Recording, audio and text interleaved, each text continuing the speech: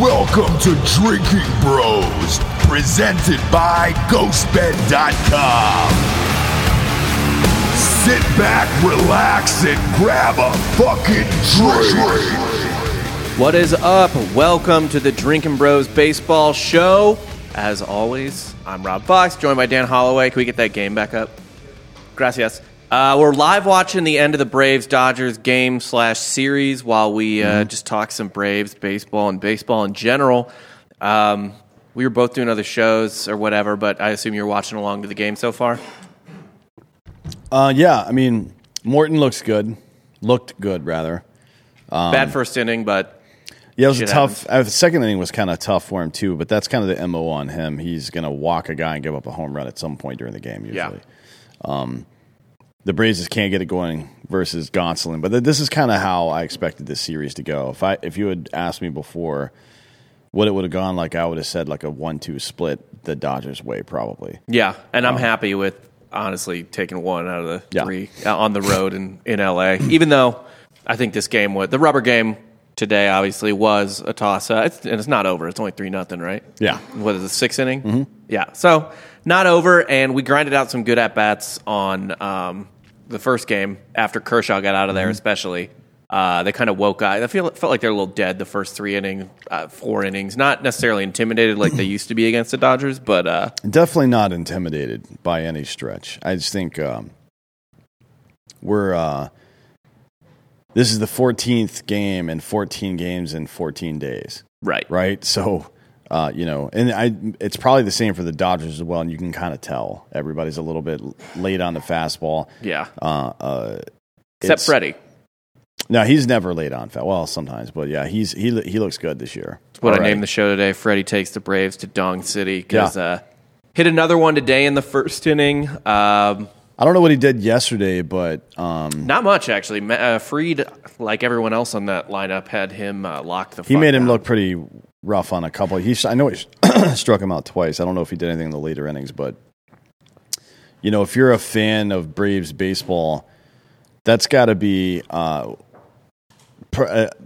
things worked out pretty well. Like I think most people still like Freddie Freeman as a person. He's always been a pretty affable dude. So seeing him do well, seeing him get a home run in his first at bat against the Braves in a more or less meaningless game, right, was pretty cool.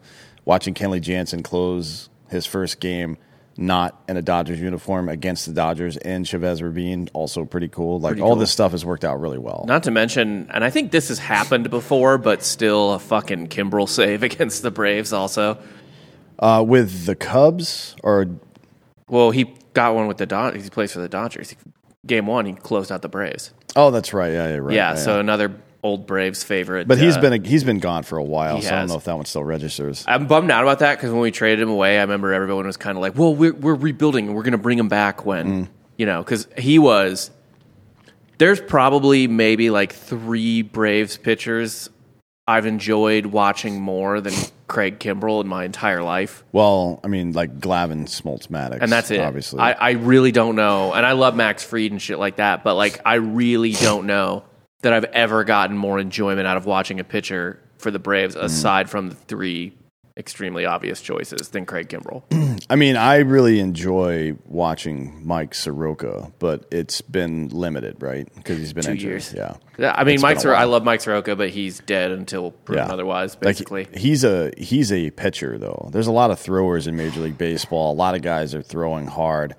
Like we've talked about before, the 2 different kinds. There's the jugs gun or the speed gun, and then there's the slow gun, as they call it. The slow gun measures the speed of the ball as it crosses the plate. The jugs gun, the speed gun, measures it at release from your hand, right?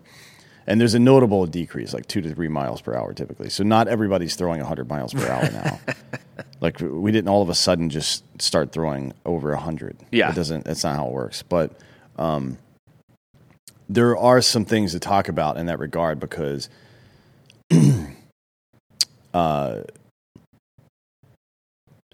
the speed of the pitch and then the barrel rate, the launch angle and exit velocity and all this stuff should be a pretty good predictor of success. And when I say success, I mean the distance of travel and the landing spot of a baseball. And it should be pretty consistent year to year. And we're having a problem with that. Home runs are usually we'll get to the more general MLB stuff at the end, but this has been happening a lot to the Braves, just like everyone else. So fuck it. The MLB is definitely using dead balls this year. There's no fucking question. Before we even get even deader than last year, even deader than last year, where we knew they were also using, because fucking Manfred said we're not using juice balls anymore. Like, well, you said back then you weren't using juice balls, asshole. So which is it? Are you not using them now? Or were you using them then? What the fuck's going on? What is juiced? Like, what the fuck? Like, would they just like pick up the ball? Like, did they like just genuinely think it wasn't juiced and they picked it up and they're like, oh fuck, actually, yeah, it's okay, we fixed it. Fucking dumb. But I mean, I felt like baseball was going pretty well when pitchers could tack up their fingers and the ball was juiced. Right. Like, who was complaining about it? Jacob deGrom still had a 1.5 ERA. If the rest of you dicks can't figure it out, that's your fucking problem. Nobody is really mad about seeing breaking balls move like a wiffle ball or then the ball be made contact with and fly out of the fucking park. Yeah. Nobody's mad. No. People like home runs. Especially the juice ball thing is especially funny because it's like getting the steroids era without making the players take steroids. Yeah, well, they probably are on something. But, it's weird. But there's actual data behind this. So... on balls hit between 100 and 102 miles per hour, that's the exit velocity. Yeah. At the same launch angle as last year, basically. Only 16.5% went for home runs instead of, I guess, 100%. No, right? So over the last 7 years, that number's been 33%. Oh, I see. So it's cut in half this year. Yes. That's a pretty big decrease, and it's not like, I mean, are we going to blame Putin and global warming for this one too? The fuck are we doing here, man? I feel like global warming would help the problem, if anything. I don't understand how or why anybody in Major League Baseball would want that. Like, why would you want a deadened ball? Why would you not want fucking crazy amounts of home runs? The most successful baseball has ever been was also... right after it almost collapsed. Yeah. Right? So 94 strike, and then the 95 season, you get a lot of the fans back. Luckily, one of the two teams that were in the fucking World Series, Cleveland not so much, but the Braves especially have like a nationwide audience. Yeah. So good attendance records, blah, blah, blah. And then the Yankees won 96. 96. Then Marlins versus Yankees, I guess. No, that was against... That was 03. Marlins Indians was 97. Marlins Indians, yeah. So... that one probably didn't do well. But 98 was the fucking home run chase year. And the Yankees won the World Series. And the Yankees won the World Series. That was the best year of baseball that I've ever been alive for. Yeah.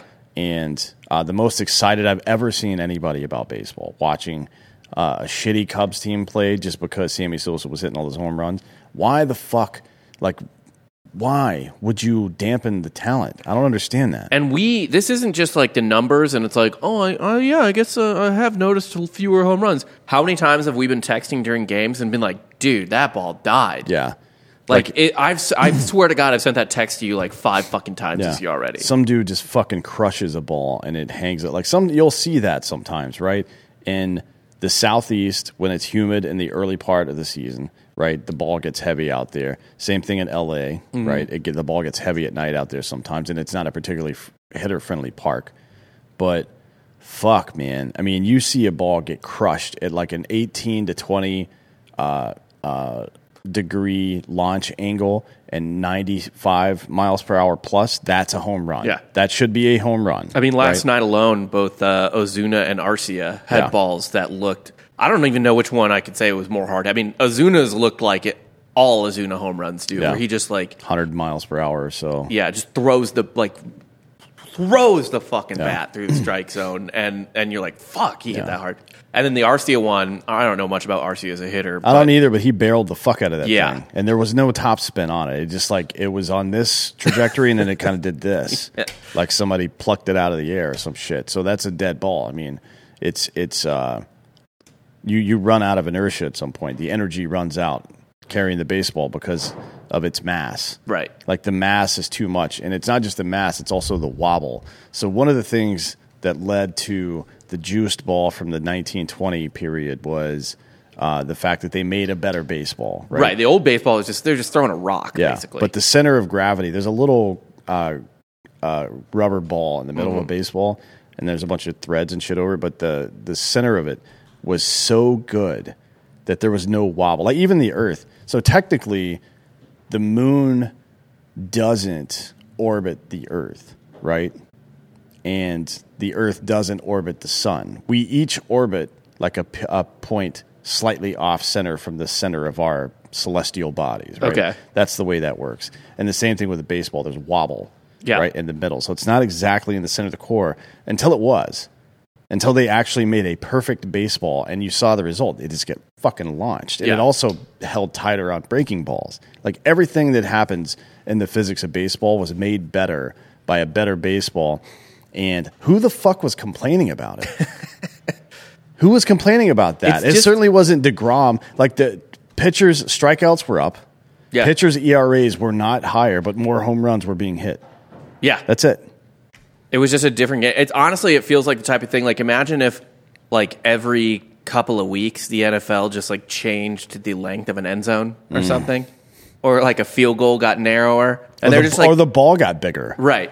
And but then they were also like, no, everything's the same. Yeah. Like you make the basketball a little bit bigger, and everybody's remming out shots. You're like, hey, I don't understand, man. Yeah. Like, well, it's the same ball. Like, I don't think it is. And they're like, no, we're not doing anything to it. It's fine. It's fucking wild. It's really fucking stupid. Did someone just hit a home run? No, that was from earlier. Okay. Yeah. There's a name for that. I'm trying to... For what? The Barry Center. BARYCENTER. Is the baseball or just in general? It's like, so the Earth and the sun, the sun is doing its thing. It's not static. That's not correct to say that. But in relation to the sun, we go around it once a year, right? Yeah. But we're not actually orbiting around the very center of the sun. We're orbiting around the barycenter, which is all the data, all the calculations, like how much the other planets are pulling on the sun, how much we're being pulled on by the moon and everything else, and it's off. Like I think our orbit around the sun is somewhere in the sun's atmosphere, not exactly not even on the surface of the sun. I think. Okay. I have to look that up, but that's. People are trying to figure out what it means, juiced ball. It's not like they're fucking corking bats. It's not like they're fucking adding something extra to the baseball. It's just a better baseball. Right. The center is actually the center. There's no barycenter. There's no offset center. Dan, That's it. What? Barry Center sounds delicious. Shut the fuck up. Fucking stoned asshole. Giorgio's been smoking a lot of weed today. Yeah, he sure has. Everything sounds delicious. I mean, it's 420. What are you going to do? Yeah, it's fine. So yeah, fuck that. The ball situation is just absurd. Next up, getting into Braves stuff here. Like I said, we're watching the rubber game of the Braves-Dodgers. Dodgers just scored again, 4-0. Probably prospects not looking great for the Braves so far.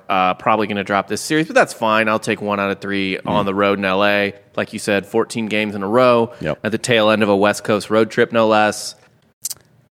That's fucking fine. Yeah, I think they have a day off tomorrow for the first time in this season. Yeah. If I'm not mistaken. Hold on. Yeah, they've got a day off tomorrow, then Friday, Saturday, Sunday, then they got another day off Monday. So, and this is going to be the nature of the season with the fact that they're still playing 162. Yeah. There's gonna be a couple of those road trips that last an extra 2 days. Which doesn't sound like a lot, but it fucking must suck because usually there's 7 to 10 days, right? Not fucking 14 days. That's a long ass fucking road trip. Yeah, it's a fucking brutal schedule they're on right now. But yeah, there's gonna be periods during the year, and I know they wanted to get one out of the way up front, which is why they allowed teams to carry more pitchers, like a 28-man roster, which they have to reduce to 26. I think. At the end of the month? Something like that, yeah. It is adjusted rules because of the fucking lockout and shit. Yeah. But what have you seen so far from the series? What have you thought? I mean, Freeman's got 2 homers. He was not necessarily like overly locked in to start the season. He was a little, it's fine. It's only 10 games or whatever the fuck. So it's not like a big deal. Even though we're like blowing Matt Olson for putting up God numbers right now. Yeah. But I mean, he found his stroke during this series. Yeah, Freeman looks good. He's definitely getting locked in there. I wonder about. I don't think 5th is a great spot for Max Muncy. I think he's a really good OBP and situational hitter, and I don't understand why they don't lead him off instead of Mookie Betts. Like I understand Betts is faster, right? We still have this idea of a speedster leading off your ball game, but why? Well, I mean, Betts is also people don't really steal bases that much anymore. And to be honest, Max Muncy steals them as I believe, I think as frequently as Mookie Betts has the last couple of years. Mookie doesn't really steal a whole lot of bases anymore, and neither does Max. I mean, there's still the first to third speed, which he obviously has, or if he gets on first base, probably scoring on a double by Freddie. Which but Muncy's not particularly slow either. I just don't. I think this lineup is being mismanaged right now. I don't think Muncy at 5 makes any sense. I would rather have him at 3 and Turner at 4. Trey Turner, not Justin. Justin Turner should be like hitting 9th. Yeah, the fact that Justin Turner is, I think, cleanup right now. Yeah, that's a bit absurd to me. I mean, I've never really thought David Roberts was a particularly good manager. Like he's like a good manager on a team that spends the kind of money they did gets Joe Torre results, right, which are fucking championships, right. And then once they let Joe Torre go and they keep spending the same amount of money, you get dick. Interesting how that works. I mean? In fact, they still have the same general manager from the Torre days. Yeah, Cashman's been there for fucking ever. More than likely going to be his last season because he fucked up big time this year. He fucked up big time with that Garrett Cole deal. Looks goddamn awful. Well, we'll see. He's got plenty of time to turn that around. But yeah, he doesn't look great now. But anyways, I've always thought Dave Roberts was a fucking hump as a manager. Yeah, and this situation he's got going on right now is all the proof I need. He is terrible as a manager. Makes dumb decisions all the time. Although I do still agree that pulling Kershaw in that fucking perfect game was a good idea. Every now and again he gets it right, but I think he's a terrible manager. I would love to see an extremely good manager like fucking Joe Madden or somebody like that on a team like this. I think Madden kind of jumped the shark at this point. He got weird after a while because I think he got bored with his own success and was like, oh, let's see how else I can fucking do it. He's became eccentric for its own sake, which is not. He did something weird the other day where it's like, he walked Corey Seager with the bases loaded in like the third inning or something. I mean, technically it worked out. They only scored 3 runs instead of the possible 4 they could have scored. And his team did win the game, but yeah, that was silly. Especially at this point in the season when everybody's on these long road trips. Why are you doing something that crazy to win one ball game? That doesn't make a whole lot of sense. I will say if you want to go with a Rays guy, and Kevin Cash would be Cash he's a good one. I mean, you put Kevin Cash on a roster like the Dodgers and you could fucking say goodbye to any chances anybody else has at winning anything. But that was the deal with Torre. Like, he was a great manager. If we had a manager that was smarter than Bobby Cox, we would have won multiple championships for sure. Like, he was terrible in handling a pitching staff, especially the bullpen, and he definitely passed that trade on to Brian Snitker. The Braves have won in spite of this man. Yeah. So it is what it is. He's on the Bobby Cox trajectory. I realized the other day. So Cox. Well, I guess Cox had managed before. This is Snicker's He managed first gig. In Toronto, yeah. Yeah, and in Atlanta before, too. Yeah, in the early 80s, yeah. Yeah. Actually, he took over. Ted Turner took over for a couple of games, and then Bobby Cox came in and took over for him. Yeah, it's fucking ridiculous. But Cox won the World Series with the Braves in his 4th year on his main stint, and Snitker is now on the World Series with the Braves on his 4th year main stint. So hopefully things branch off from there and do not maintain a similar fucking track, especially because both those Braves teams were like loaded for the next decade. Yeah, I mean, I feel like Snitker has been a better solution institutionally than some of the other guys. What was that dude's name?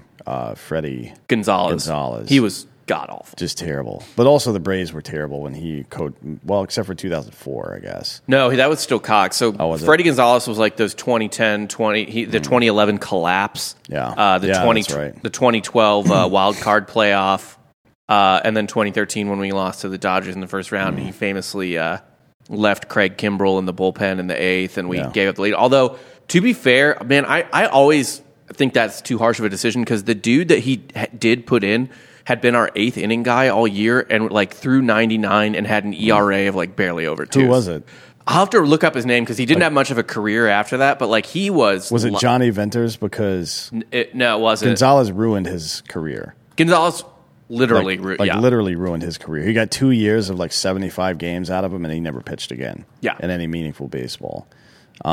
Yeah, I mean, just the conversation we're having. We're talking about two of the premier franchises in Major League Baseball, and even they can't find a great manager these days. I don't think a great manager exists right now other than Kevin Cash. I think he's the only one that you could legitimately say is a great manager. So David Carpenter was that pitcher, and he was lights fucking. He's my age. Wow, he's already out of the league.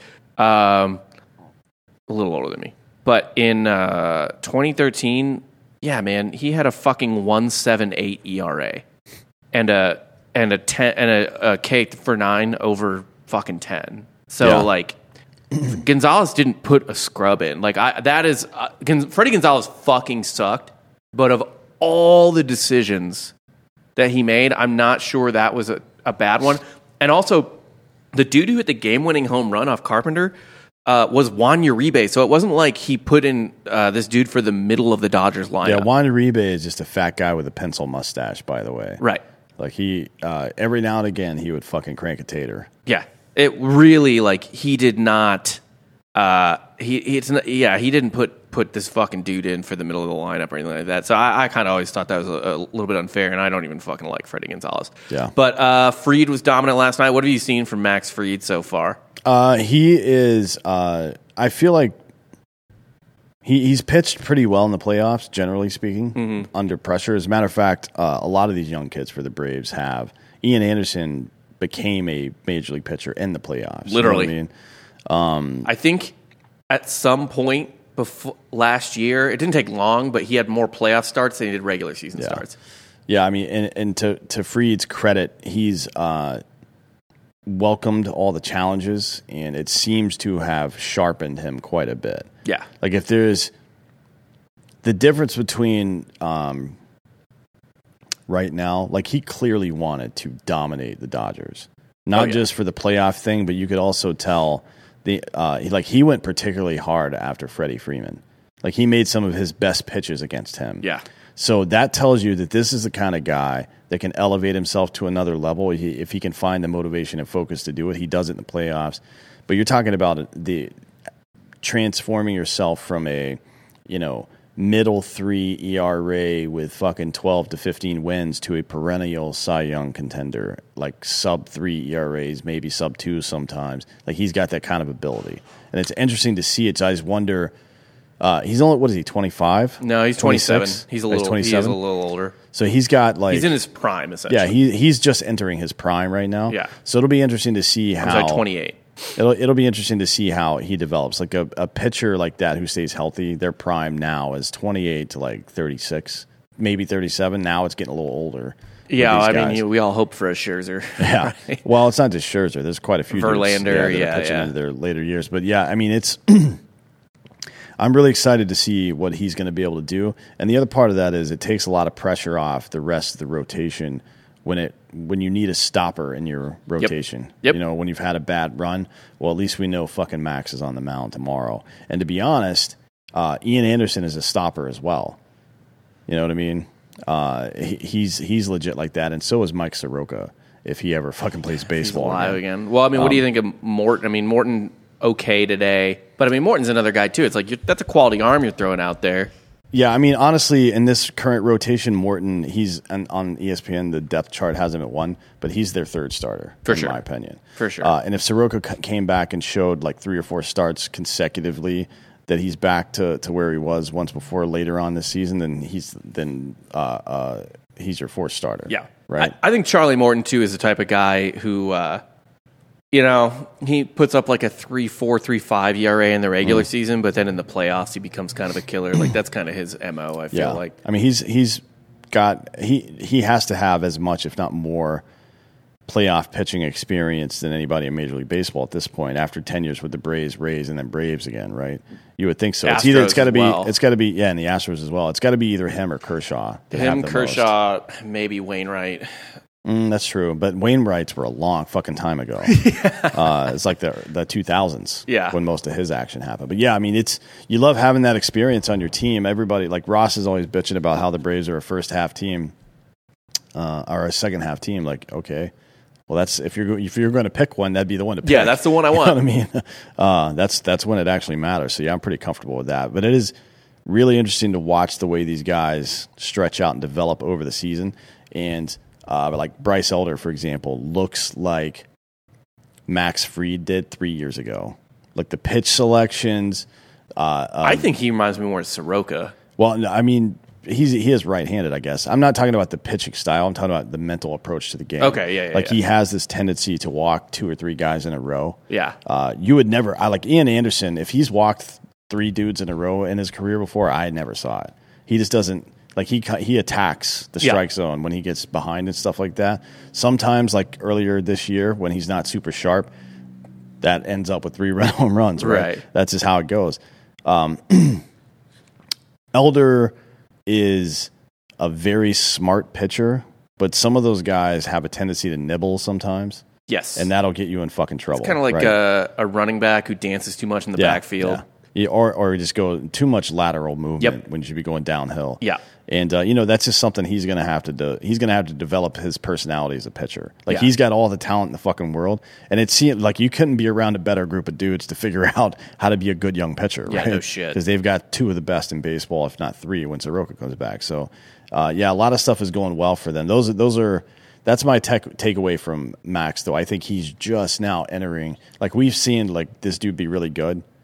I think we're going to see him be great for the next 4 or 5 years. I didn't realize this. He has the most wins in baseball since 2019. Yeah. Which is pretty fucking wild. Lowest exit velocity of his career so far. So, yeah, that's what I was going to say. What do you think of these numbers in particular? Inducing the lowest exit velocity and the highest launch angle of his career so far. Only 2 barreled balls this year. He's only had, 2 starts, I think? 3 starts? Yeah. So that's 2, 3, yeah. But I mean, more so less the barreled ball thing, but more.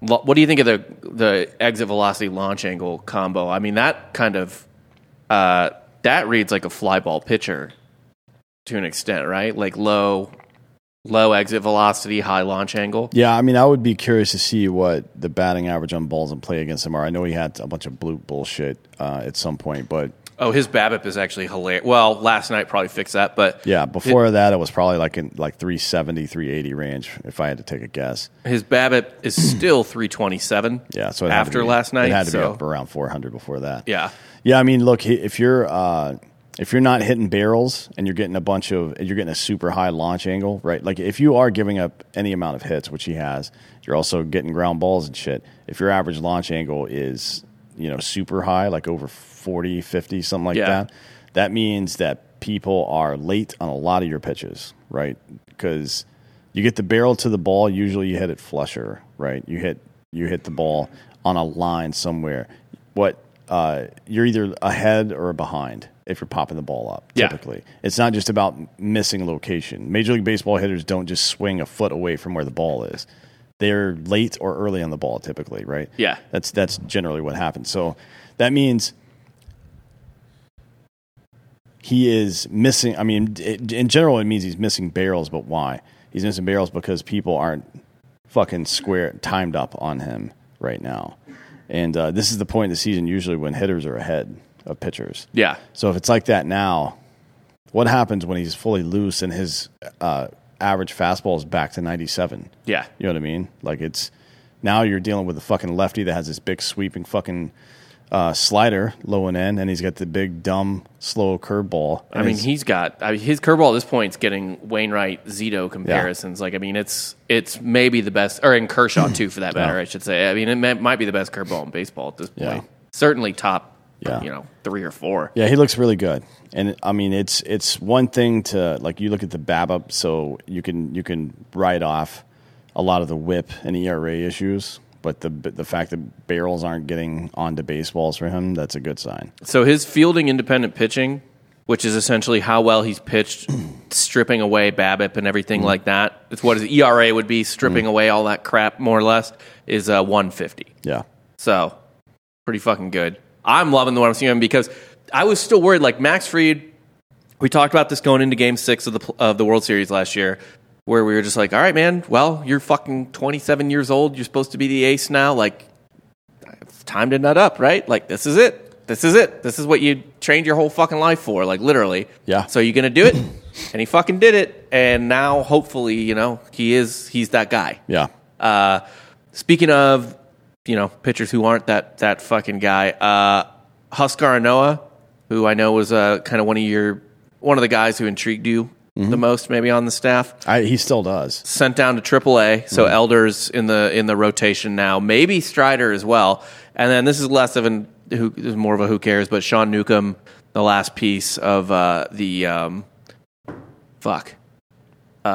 shortstop, Andrelton Simmons trade to the Angels has been designated for assignment, so that trade has officially, the book's been closed on that. Yeah, Newcomb had one good year, I guess. He was, at the time of all the selling we did, because you remember we sent Andrelton Simmons to the Angels, but we sent all those fucking dudes to the Padres as well, who we got Max Fried in one of those deals, the Uptons and Kimball to the Padres and shit like that.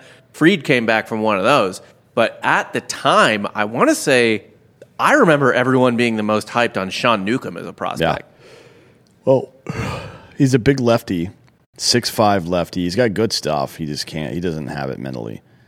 His command sucks. I mean, the only good season he had was 2019. It was also the only season where he averaged under 4 walks per 9 innings. Oof. Like, for a reliever, you just can't have that shit. I mean, last year... Well, he was a starter. And remember, I think in 2019, he nearly threw a no-hitter, like took it into the ninth. I think it was 2018. Okay. He started 30 games in 2018. Okay, yeah. Then it was 2018, and he took it like into the ninth, I think, a no-hitter, and got broken up. Yeah, but his whip was 1.329, 1.33. That's okay for a starter, but that's not good. And then, they tried to run him out as a starter a little bit in 19. It just didn't happen, so they moved into long relief, and he had a pretty good season as a mop-up guy. But then after that, the wheels fell off. 2020 was a kind of a loss, like it was for a lot of people. But last year, he averaged 7.5 walks per 9 innings. Like, you can't fucking do that. I don't care how many people you strike out.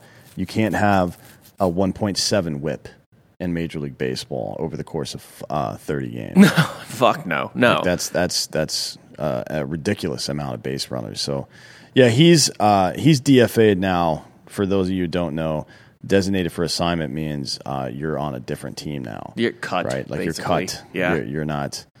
He didn't get sent down to the minor leagues. He got sent down to get the fuck out of here. Yeah. And Noah, on the other hand, got sent down to the minor leagues because. They saw a couple of things in his approach and his mechanics that they didn't care for, and they sent him down to AAA to work on those things. That's what happened to Anoa. So I think we'll see him again before the season's over. What did you think of his start against the Dodgers? Great, obviously keeping in mind that it's the fucking Dodgers and their lineup's outrageous. Yeah, I mean, he looked. Let me pull up these fucking statisticals here. He didn't ever seem very locked in. Now, granted, again, that lineup is going to keep you off fucking balance, like left and right. I mean, it's just not an easy team to pitch to. Obviously, they're probably going to win close to 100 games, if not a fucking 100 games. But yeah, so I thought Freeman hitting a home run off of him in the first inning. That was kind of the normalist thing that happened, I guess. Like, he had a lot of base runners early on. Like, he struggled through the first couple of innings, and by the time the wheels fell off in the fourth, he had already. I mean, he threw 75 pitches, right, in that game, or 80? Yeah, 75 pitches in just over 3 innings. Like, that's 3 hard-ass innings. Yeah. Plus the fourth where you couldn't get through the whole thing. I mean, and he didn't do himself any favors. He was in the strike zone a lot. 40 strikes, thrown 35 balls, though. That's... You don't want a fucking almost 1-to-1. No. Like, you want 2-to-1, preferably 3-to-1. Right. Like, for your strike-to-ball ratio. And even the stuff that was in the zone, I mean, that fucking pitch to Freeman, like, how many times have you seen Freddie Freeman hit that fucking ball out? Yeah, at no point in your game plan against Freddie Freeman should a fucking belt-high outside fastball be on the menu. Never. Not at any point. Because he's hitting that. I mean, you've personally watched him hit that ball out quite a few times. Yeah. Right? Probably 15 times last year. I think actually 12 of Freddie's home runs were to left center field last year. Yeah, oh yeah. He hit it. That was the most classic fucking Freddie Freeman home run I've ever seen. Yeah. And by the way, not even the first pitch. I can maybe forgive it as a first. For Get Me Over, yeah. Yeah. That was the third pitch, right? Second or third, yeah. I mean, that was kind of dumb. But if you can't command the zone, it doesn't matter. This is Major League Baseball. I don't give a fuck how bad the team is. Like, you play the Pirates, and if you fucking can't throw strikes, they're going to beat you. Right. Like the Orioles, for example, the other day beat the Yankees on a walk-off walk because they could not throw fucking strikes. And everybody got all butthurt and mad about it. Aroldis Chapman threw a fucking slider that ended up belt high. You're not getting that fucking call. It doesn't look good. Like, aesthetics matter. Framing matters, as we are fucking well aware now, right? Yeah, right. It matters big time for Major League umpires. I mean, Fried actually had a pitch last night that was in the strike zone, but it was just like a dog shit curveball. Yeah. And it hit the top away corner from the – it was a right-handed batter, and it hit the top left corner. I mean, it was a strike, but it looked like shit. Yeah.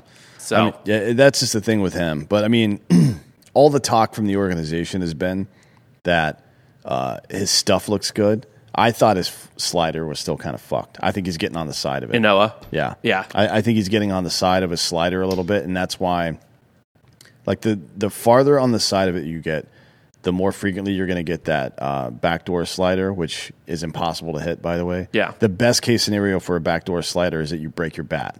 You know what I mean? Right. The worst case scenario is you swing right. Like, that's the one pitch you'll see in Major League Baseball where a guy misses the ball by a foot, because he's expecting it to break and it doesn't. Yeah. You can see the spin. It looks like a little button on the ball. If you've ever played baseball before, on a slider especially. Aren't there? Don't they have certain colors to them too? Isn't like one pitch kind of looks more bluish and one pitch looks more pinkish or something like that? A slider looks pink. Yeah. I mean, it's just like the seams Right. of the ball spinning so fast that it just looks like a red button coming at you. So Yeah. you can track that red button. But if you see the red button and you're like, all right, here we go, I got to swing over here and the ball's over here, like, you're never going to hit that shit. But it also leads to quite a few hung sliders. And there's not an easier pitch to hit 5,000 feet than a hung slider. Like, more so than any other pitch. Hung curveball, it still has, it's a 12 to 6 or even sometimes a fucking like a 2 to 8 hump in it.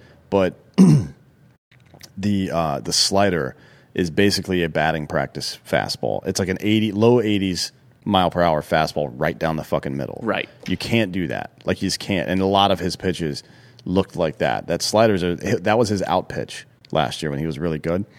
So they think he's got some mechanical issues and some approach issues and command of the strike zone that can be fixed in AAA, and I think they're probably right. So in Noah too. So this is something I was thinking about the other day. So in Noah is one of the harder throwing dudes that could potentially be in the rotation on and off, whatever the fuck.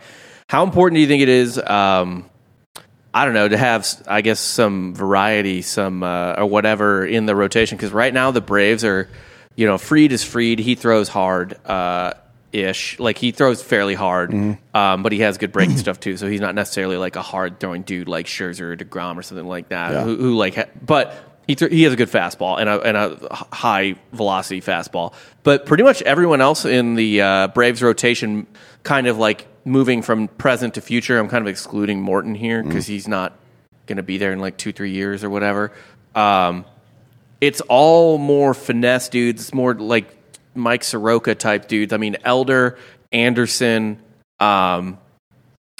basically Elder, Anderson, and Soroka. I mean, that's more of finesse, changeup type guys, inducing contact. But they still live in the 94 to 96 range, so it's a little bit different. But I mean, I think it's important to not have. Now, Spencer Strider is probably going to be the fifth guy in that. Provided Soroka comes back. If he doesn't, he'll be the fourth guy. He throws fucking gas all the time. And doesn't seem to get fucking tired either. Like, his last pitch the other day was faster than his first fastball, which is a good sign, by the way. I mean, it means that what that means is he's got super healthy ligaments. They don't buckle under the strain, so you're probably not going to see any major tendon or ligament surgeries for his shoulder and elbow anytime early in his career. And that's always a problem with guys that throw that hard. Like, your body can only take so much. Right. But if you see a guy who starts to throw faster as the game goes on, usually what it means is that he's got really good muscle groups protecting those tendons already. Yeah. And you don't expect a guy like that to get too banged up. But yeah, he and Fried are kind of like fucking high velocity guys. Ian Anderson, Kyle Wright, who's looked fucking good this year as well. Right? Yeah. I forgot about Wright. Yeah, we seem to forget about. But the two of those and Bryce Elder, obviously, they're more like, if I can, if I need to throw the ball 96 to get by this guy, then I will. But I'm going to try to throw it 93. Yeah. You know what I mean? And look, if you can command the strike zone, it doesn't matter how fast you're fucking throwing the ball. Yeah. Honestly. Does timing matter? So obviously, like, one of the main things to do is fuck up a hitter's timing. Right? Yeah, of course it does. Like one of the reasons. Well, I was going to say, hold on, let me finish the question. Yeah. So does obviously fucking up a hitter's timing is important, but does fucking with a hitter's timing across games matter? I think it does. So, like, that's what I'm saying. Yeah. Like, does it help to go the same way the Braves like to structure their lineup, lefty, righty, right? Does it help to go, like, finesse, velocity? It has to, yeah. I mean, the reason that pitchers like Jamie Moyer, and even to some degree Tom Glavine, but he threw a little faster. He was like 92, 93. Yeah. But pitchers like Jamie Moyer, particularly like from the left side, or even knuckleballers, one of the reasons they're so difficult to deal with, and the reason that a lot of or switch hitters would only bat right-handed against those knuckleballers and shit like that, because they don't want to fuck up their vision on that stuff. Yeah, of course it does. I was going to say, put some respect on Jamie Moyer's name. I don't want to hear bad things. No, Jamie Moyer threw. Let's look at his fucking career. And this is a guy who not a knuckleball pitcher, but he did throw very slow. Yeah, I think he had a get me over curveball that was in the low 60s. I believe. And what do they call? What do you call that pitch? Greinke throws it sometimes. Ephus? Yeah. So Jamie Moyer in his career, 269 wins. The guy couldn't throw 90 miles per hour. Probably never threw 90 in his entire fucking career. He also gave up the most home runs of any pitcher in Major League Baseball history. Sick. 522. He's the only pitcher in the 500 home run. Put that man in the Hall of Fame.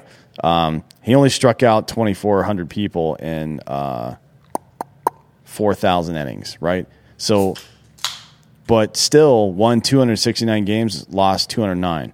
Average season 14-11 for him. You would take that every single time. Every time. So, it's not just about velocity. It's about command and speeding up the bat. And look, having him on a team with Randy fucking Johnson, that's a pretty disparate look. Right. Jamie Moyer, what is he, like 5'10", and throws 85 miles per hour, and then Randy Johnson is 6'11", and he throws 100. Yeah. Of course it fucking matters. It has to, right? Do you think that... Like when a guy gets in a good rhythm batting, it means he's seeing the ball well, but it also means that his bottom half and top half and vision are all working together somehow, right? Whatever that means for that particular hitter. And if you throw in weird stuff like that, like you see pitchers, Freddie Freeman against Anthony Rizzo 2 or 3 years ago, right? 2019. Cubs are getting blown out. They bring in Rizzo to pitch to Freddie Freeman. He strikes out on 3 pitches because he can't wait back. Like he's so geared up on a 90 mile per hour, 90 to 100 mile per hour fastball, he can't wait back on 65. Like he loses his mind, swings at the ball out of the zone. He's one of the most disciplined hitters in all of baseball. So if it can happen to him, it's definitely a big deal. I would love to see more teams kind of try to construct their rotation that way. And I always thought during the Braves' 90s heyday, because it went Maddox, Glavine, Smoltz, right? Smoltz was a third starter. Yeah. I always thought it would have been smarter to put him second. Because Glavine and Maddox, I know they're lefty-righty, but they're really similar in terms of velocity and strategy in a lot of ways as well. Like they're the same pitcher, just with different arms, right? Or different handedness, I guess. I thought it would have really fucked up teams to have to go back and forth like that. And to the Bobby Cox point, maybe he was trying to put more pressure on the manager to fill out a different lineup day to day. Yeah, but you're probably right. Like if he had been a better baseball player, he probably would have thought like you thought.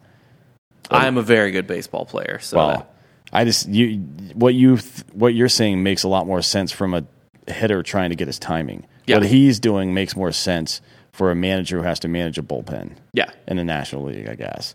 Not that he was any good at it, but at least the strategy kind of makes sense. But I would have done what you're talking about for sure. I always thought that. It's interesting to me. Let's get to the sponsors real quick before we get back into it. And I actually have a betting question for you in relation to our sponsor, among other things. Yeah. But we're talking about MyBookie.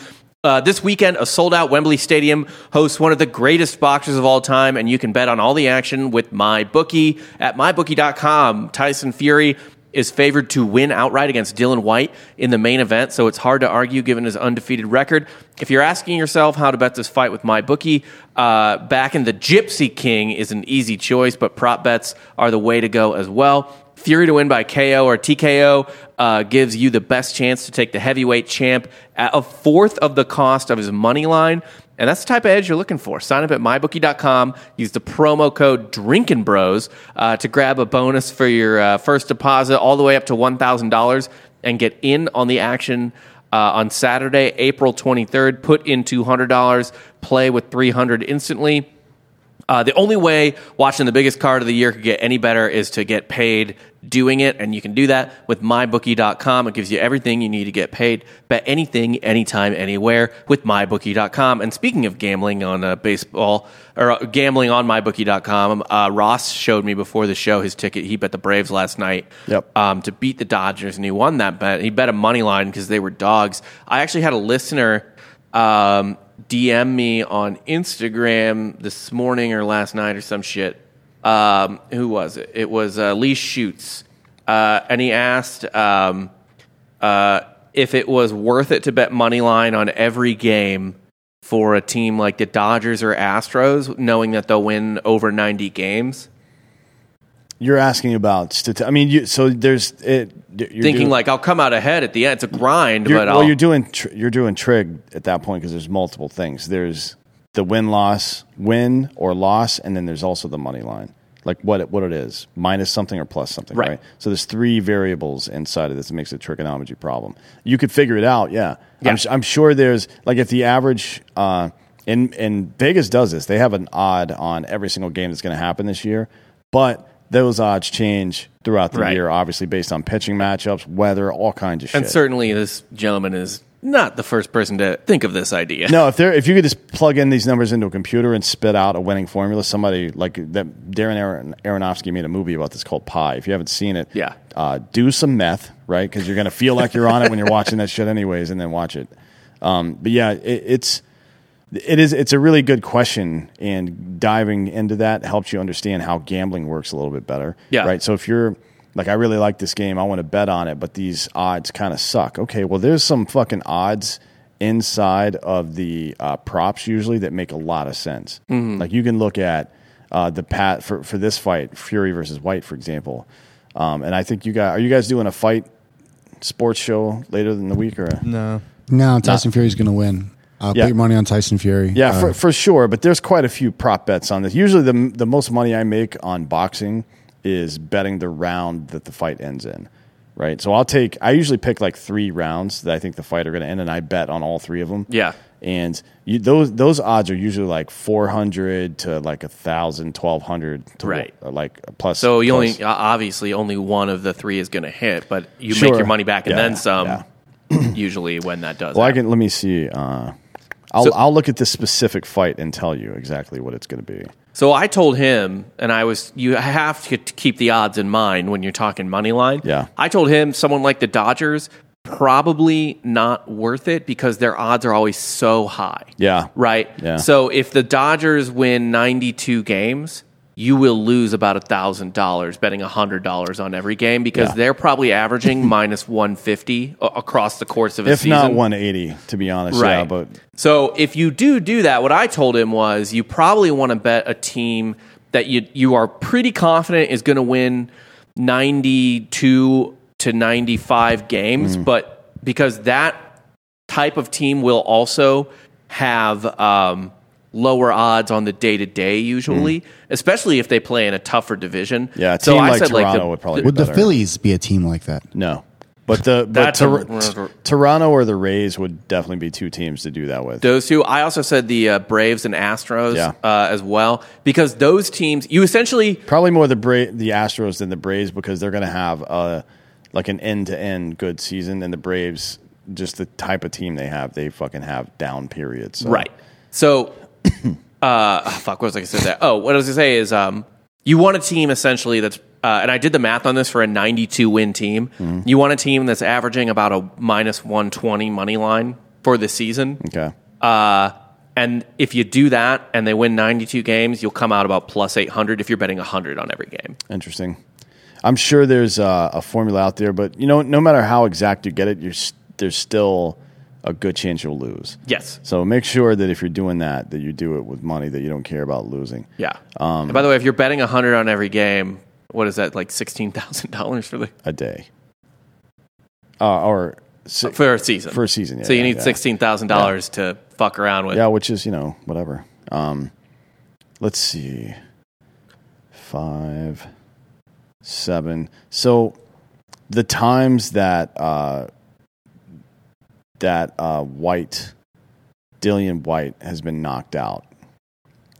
He's been knocked out between the 5th and 7th rounds, right? So that's a good piece of data to look at. Tyson Fury, when he's knocked people out recently, it's been in the 11th round, the 7th round, the 12th round, which is a decision, 2nd round. He's all over the map. It's hard to guess here on him. But here are the odds. This is why I bet this stuff. So Tyson Fury to win in the first round, plus 4,000. Second round is 3,300, 2,200 in the third, 18 and 14 and 4 and 5, 12, 11, 11, 11, 12 for the next through 10 right there. So you pick 3 or 4 of these. I mean, even if you bet on all of them, 12 rounds, right? Mm-hmm. If you bet $100 on each one of those, right? That's $1,200 that you'd be betting, right? And the least amount of money you would make back would be the lower rounds, the 1,100 rounds, right? You would make $1,100, so you would only lose $100 even by betting on all those. But if you hit on one of the big ones, you win quite a bit of money, right? You know what I mean? Like fucking several $1,000s. Yeah. So I think that's the kind of math I like doing. I'm doing math in my head when I'm watching the fight sometimes to see if there's what if I live bet this now? Yeah. Anyways, you can do the same thing with baseball. Yeah. It's an interesting prospect. The other thing, too, is, we like live betting on games, especially college football and college basketball. If you want to kind of take it into live betting on the season situation, typically the odds will adjust if a team starts slow and looks shitty. Yeah. So you might be able to, maybe wait a week or two to see who doesn't start so hot. For example, the Braves have been they're going to be 2-3 games under 500 at the end of this series. They've been fine, but they could look better. That might be a team. I don't check the standings this early in the season, so I don't know what everyone's fucking record is, but I think they're a game and a half out of first or something like that. Who gives a fuck? Yeah. It's an interesting thought. And you can do it, dude. If you have the money to jack off, I suppose you could do it like $20 at a time too, whatever you want to do. But it's I think the sweet spot in terms of odds versus wins is you want like a 92 to 95 win team. Unless you got a real good feeling about some fucking upstart. Feelings aren't facts. Also, the other number to narrow down that list a little bit is a team that's getting like minus 120s on a regular basis, not minus 150 to 180. You don't want that. Yeah, that's not worth it. Just, you end up having to spend too much money. So your sweet spot is a team that's obviously nearer to zero, whatever it happens to be. Or if it's plus money all the time, yeah, right. Good luck with that. I mean, there's probably a shitty team that gets such great odds, plus odds, that they're going to hit on enough of those where you can make some money. But man, that's a fucking dangerous game. That is, a team that comes to mind for that though. Oh wow, Dansby just made a fucking incredible play. Is the Reds? Yeah, because anytime Green's pitching, they're going to have minus odds. But every other time, they probably have plus odds. But you know what? They're playing such a shitty division. Yeah, and they may win 85 games, to be honest. On accident, yeah. Fuck, dude. They might win 80. I think they easily could be an 80-win team. Yeah. Like a game or two under 500, whatever. Anyway, Acuna is playing baseball again.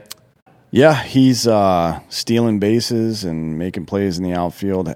This is all fucking pointless.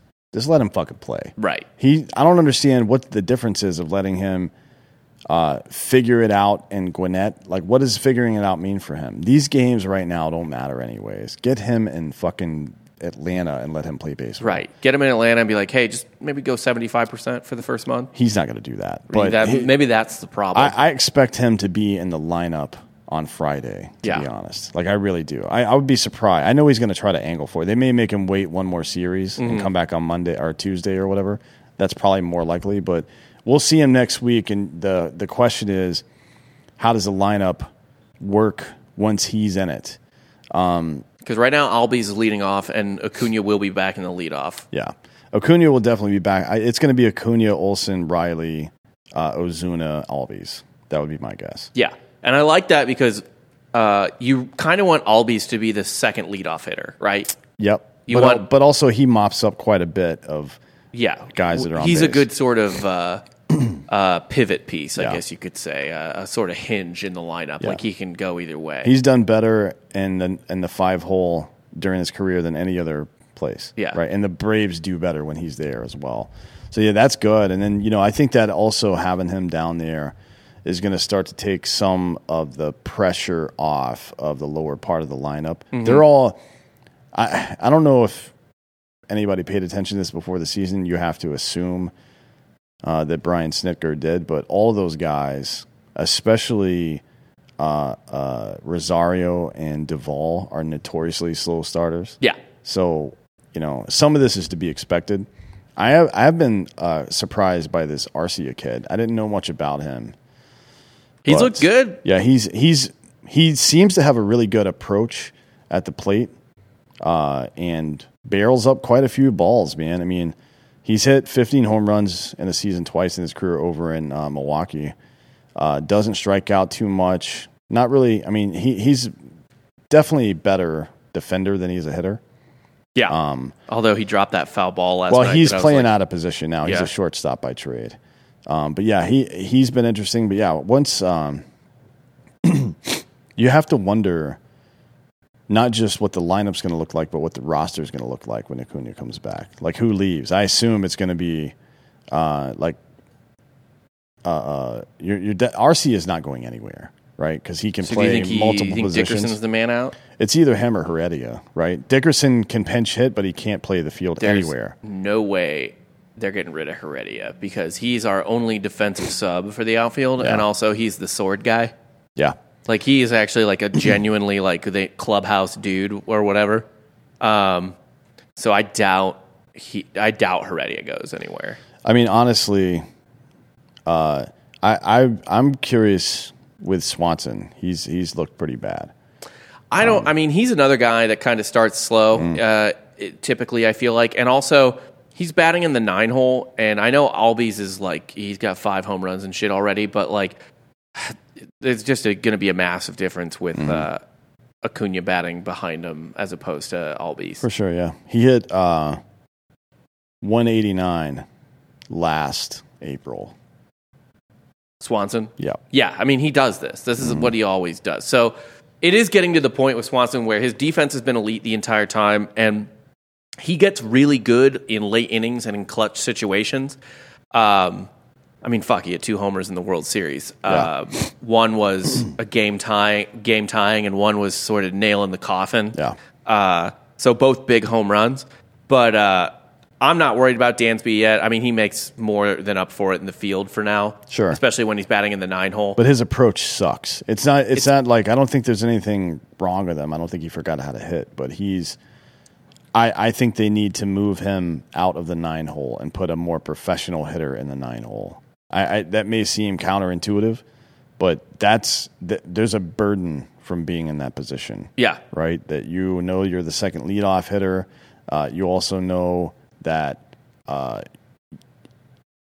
they want you not on base for the leadoff hitter to come up. So they're going to go after you with their best stuff every single time. And I just don't think he can handle that. I think, somebody else might be a little. You don't think he's going to see strikes?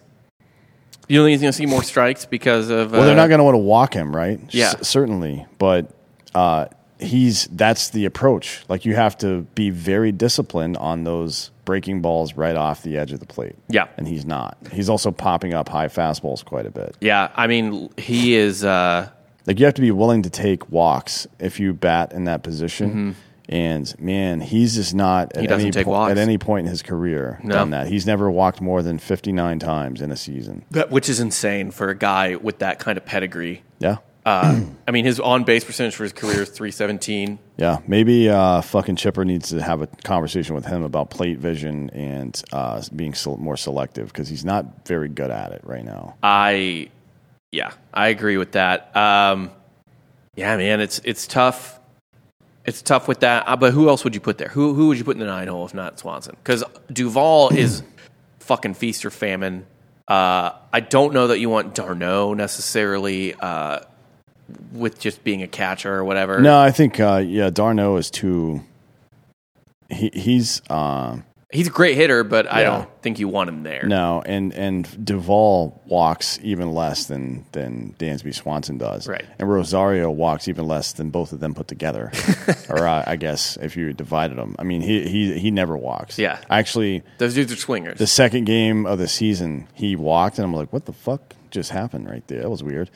I don't know. It's a good question, man. They don't really have a whole lot of plate discipline in the lower part of their line. They have a lot of explosiveness, but not a lot of plate discipline in the lower part of that lineup, whether it's Rosario, d'Arnaud, Duvall, or Swanson. I think that is going to be an issue if somebody notices and exploits that. Yeah. I don't disagree. I think for now, Swanson's probably the best option. In terms of like dudes who I think can adjust their game the best and become more of an on-base guy, I got to think it's Swanson over certainly Duvall and Rosario. I mean, Duvall's who he is, and Rosario's who he is. And like we said, d'Arnaud you don't want there. Real quick, let's get to some news around the majors. Boom. Pujols looks like he has a real fucking shot at 700. I think he's already got 2 home runs this year. Yeah, and he's divorced his wife too, or he's in the process, so he can play another year if he needs to. Yeah, if he's got all the time in the world. So he's at 2 home runs this year, so he's at 681 lifetime now. He's also hitting 389 this year so far. Obviously in limited at bats. He's only got 18 at bats so far, but he's got 7 hits and 5 runs. This is why I'm saying, like, I don't know why he's retiring this year. Oh, you want to go into the hall with Molina? That's fucking dumb. Hit 700 home runs. Yeah. Because he is, against lefties, he is still an above average hitter. Yeah. Against lefties so far this year, he's 6 of 9. So that's fucking absurd. Definitely sees them pretty well. Not so great against right-handed pitchers, but you got to think over the course of a season, he's still going to hit. Even if they let him hit every day in the DH slot, he's still going to hit like 5 or 10 home runs against righties. You would think if he gets 500 at bats. So yeah, I don't know. It's interesting what they're doing with him so far is working pretty well for him, especially. So he's been great, and I think he's sort of got at least. He might cool off. He might be playing on a bit of adrenaline right now. But man, I mean, just against lefties alone, he's absolutely worth it. Whether it's 1 at bat against a reliever, put him in the 7th, and maybe he keeps going, whatever the fuck. I'm rooting for him to get to 700. I would love to see him join that club because I kind of think, unless he does, people are gonna forget how good he is. Like he needs his name in that club. Back-to-back doubles by Olsen and Acuna. Probably too, or not Acuna, Ozuna. Probably too late. Stat pattern. Yeah, it's the bottom of top of the 9th with 2 outs. Yeah, it's probably not going to work. But yeah, he's getting close to A-Rod now, right? A-Rod is 696, I think. Yeah, so even if he just got to 697, that would be good for me. Yeah. I don't understand how A-Rod, who is one of the more notorious, he's the Lance Armstrong of the baseball steroid era. He's the guy that tried to fucking take people out, that lied to everybody, kept doing it long after everybody else was doing it and all this other shit. And he's like the fucking face of the MLB network. Yeah. What the fuck? It's fucking weird. Or not MLB network, but ESPN's baseball coverage. Like, are you fucking kidding me? And how does Carl Ravitch and Tim Kurkjian sit there in the room with him and pretend like he's not a piece of shit? Yeah. I guess money, but there's no fucking way. Who is Tim Kurkjian going to confront? I mean, how do I sit in a room with Rob? That's true, yeah. And his fucking misshaped head baby. Yeah. I do it every day because I get paid. That's fair. Well, you do it for the rides at this point. That too. Yeah. Speaking of that. wait, real quick, I was going to say, Pujols does actually have 700 career professional home runs. If you can count the postseason, yeah. Yep. But A-Rod's probably got quite a few in the postseason as well, right? He does. So Pujols, his last home run put him at 700 for regular season and playoffs, which count playoff home runs. God damn, I can't say it enough. Yeah. Anyway, sorry. Yeah. yeah, it's the next one is Seiya Suzuki. Definitely good pickup, right? Like I don't know how long you need to wait to make comparisons, but there have been guys like Hideki Matsui came in and immediately contributed. Obviously, Ichiro contributed better than anybody ever has, right? In the middle, like a 27-year-old or whatever. But there was also always the thing with Ichiro where he wouldn't do what's best for the team. Like he would just single no matter what. Yeah, I'm hitting singles. Like if I accidentally hit a home run, that is what it is. But like whatever. This kid looks pretty fucking good. I'm impressed. Leading the major leagues in WAR right now. Doing it on the Cubs, so no one cares. Yeah, why would you? Right, because they just sold it. It's very bizarre to me that they sold most of their team and then signed him while he's in his prime. Well, maybe they're going to make a move, you know? Yeah, I mean, it just feels like it's just bizarre to me. Like that entire thing. Like they didn't get a disc. I mean, maybe they got a discount if he's going to be leading the MLB in WAR in the top 5 or 10 in WAR all year. Sure, that's a discount, I guess, for what they signed him for. But the Cubs are not like a normal franchise. So teams will very frequently bring in one dude to sell tickets during the year, during a rebuild. The Cubs are going to sell. They could you and I could be playing for the Cubs and people would still show up to Wrigley every single day. Yes. And watch those fucking baseball games. But I don't know. I mean, they're so far away from being good. They have Kyle Hendricks and Marcus Stroman. That's okay, right? Just okay. Right.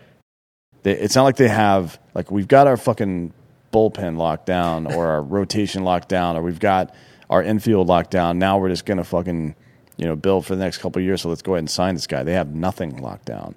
Their defense is pretty good with Andrelton Simmons and Jason Hayward. Yeah. He's not hitting against left-handed pitching right now. Have you noticed that? Who, Hayward? Yeah, he's got... I don't know if he's missed games because he was out or something like that, but he's only got 3 at-bats versus lefties all season. I probably can't fucking hit him. Yeah, well, he definitely can't hit him, Yeah. but it's interesting to see that they're doing that. So, yeah, this guy's hitting .414 to start off his career. Good for him. Yeah. Like, he looks great. And then speaking of franchises that are the exact opposite of the Cubs in terms of attendance, the Oakland A's played a game the other day, and official attendance. So that's like including tickets sold and shit. All the tickets sold. That no one used? Not who showed up. Actually, a couple of people have posted pictures of the stands, and it like, what the fuck is this? World War Z or some shit? Yeah. Everybody's dead? It's just nobody, a COVID game. Yeah, nobody gives a fuck about baseball in Oakland anymore, including the team, right? So it's time to move them to Austin and call them the Austin fucking Meats or some stupid shit like that. I don't know what you would call it, but Austin Briskets. Yeah. 3,000 The Austin A's, though, would be good. I'm fine with that. Yeah. They are an original team, so I don't know if they want to change their name. I wouldn't. Yeah. I wouldn't change it. By the way, have more World Series for Philadelphia than the Phillies. Well, the Phillies only have the one, right? 2. Oh, yeah. Tug McGraw, yeah. in the 80s, and then, yeah. They should have had 3, honestly. That fucking Toronto team shouldn't have beat the early in 90. I don't think they should have. I think they should have won in 2011. Yeah, probably. I mean, they had some really good 2010s teams. Yeah. But the official attendance for that A's game just barely cracked 3,000. So that includes like luxury suites, all that shit, where you can just go and drink for free. People didn't even do that. And tickets to an Oakland game, they're like $25. Yeah. Just get them the fuck out of there. If you've never been to Oakland though, it's in a weird area. Yeah. It's the Oracle Arena, whatever the fuck it was. O.com for a while. Sick. Right. So that was their sponsor. But Oracle Arena and the mixed use field of the Coliseum, which is what used to be the Raiders and the Athletics, right? Now it's just the Raiders are gone, Warriors are in San Francisco, and now it's just the worst of them. Yeah. It's just the A's abandoned remain. Amusement park at this point. Only the A's remain, and it's right next door to a fucking swap meet. Like way east, like 20 minutes east of downtown. Nobody's going to go over there to watch baseball. They tried. To their credit, the A's ownership at some point tried to get the city of Oakland to build down at Jack London Square, which is like right across the bay from San Francisco's. I saw the Giant Stadium mock-ups for that stadium on the water. It would have been dope as fuck. You could take a ferry from the city over to Oakland, or from Alameda to Oakland, or you could take the ferry over there and watch the goddamn Giants game. Yeah, right. They wanted They didn't even want money from the city. They wanted $450 million land grant, basically, for that land that's down there to build their stadium on. And the city was like, "Oh, we can't do that. That's cool, man. You're gonna lose your baseball team. Yeah, that's the end of that. So good times. I hope they come here. Vegas is probably the favorite. Yeah, I mean, probably. Although there's already the 51s or whatever, Area 51s. Yeah. The AAA team is already there. Yeah. I think it's Oakland's AAA team is in Vegas already. Okay. It used to be in Sacramento, I think, and now it's in Vegas. I could be completely wrong about that. Hold on, let's look it up. Minor league. Baseball, the two like options I hear the most, we just are pimping Austin because we live here. Although I do think it would be a good idea. I think people would go nuts for baseball here. I think this town, especially with its proclivity for like day drinking and shit like that, would just go fucking bananas. Yeah, people would love it. But the two I keep hear the most are Nashville and Vegas. But Nashville would require Nashville fucking sucks, dude. It really does. Nashville is awful sports town. It's not good. No. It's a lesser Austin. Yeah. With just higher prices. Yeah. The stadium's awful. And then once you go outside of the city, it's fucking terrible. Like there's no other major city anywhere fucking near there. There's like no culture. What's the street called, Dan? We went on Broadway. Broadway, yeah. Broadway's like their 6th Street. It's the whatever. Stadium is in like the perfect location too, and they somehow fucked it up. I don't understand it. It's awful. Yeah. So Vegas has the Las Vegas Aviators. Used to be the 51s, but it's Oakland's AAA team. Okay. So what are you going to... They just built them a new stadium in 2020, I believe. Yeah. So what are you going to do? Come in there, build a new Major League Baseball stadium, and kick your AAA team out of town because you're not playing in the same city? That's stupid. Yeah, you would cannibalize your own fucking business. Well, to be fair, I guess it... Wait, where did they build the Aviator Stadium? It's in Summerlin, so it's just west of downtown Vegas. Okay. Like 20 minutes away. The Braves AAA team essentially plays in Atlanta. Gwinnett is not Atlanta. Come on, man. I thought it was like exurban, suburban Atlanta. Let's look it up on the map. I want to see it on the map. I'm pretty sure. I was pretty sure. Yeah, it's like right outside Atlanta. So if you're looking at Google Maps right now and you see Atlanta and then you see Decatur, that's even farther away from downtown Atlanta than Summerlin is from downtown Vegas. So you're a whole other order of magnitude out. You're on the other side of Stone Mountain, right? Yeah. Which is the hillbilly version of Mount Rushmore. Yeah. If you need a good lesson on what Stone Mountain is, just YouTube Squidbillies. Stone Mountain, yeah. Yeah, that's all you need to know. It's you won't actually learn anything, but it's hilarious. Yeah. Actually, no, there is a period where they say everything that's real, but pretend it's a joke because it's so fucked up. There's also a wonderful mixtape by Donald Glover. Stone Mountain? Yeah. Nice. I believe that's where he's from, right? It is. That's why they made Kenneth Parcell from Stone Mountain, Georgia. I see. Well, yeah. All right. That's all I fucking got. I'm just looking this up. So Atlanta to Decatur, 17 minutes. So that's about the same distance from downtown to Decatur as it is from downtown to Summerlin. Right? Yeah. So you're like an hour out. Anyway, it doesn't matter. All right. Fuck you.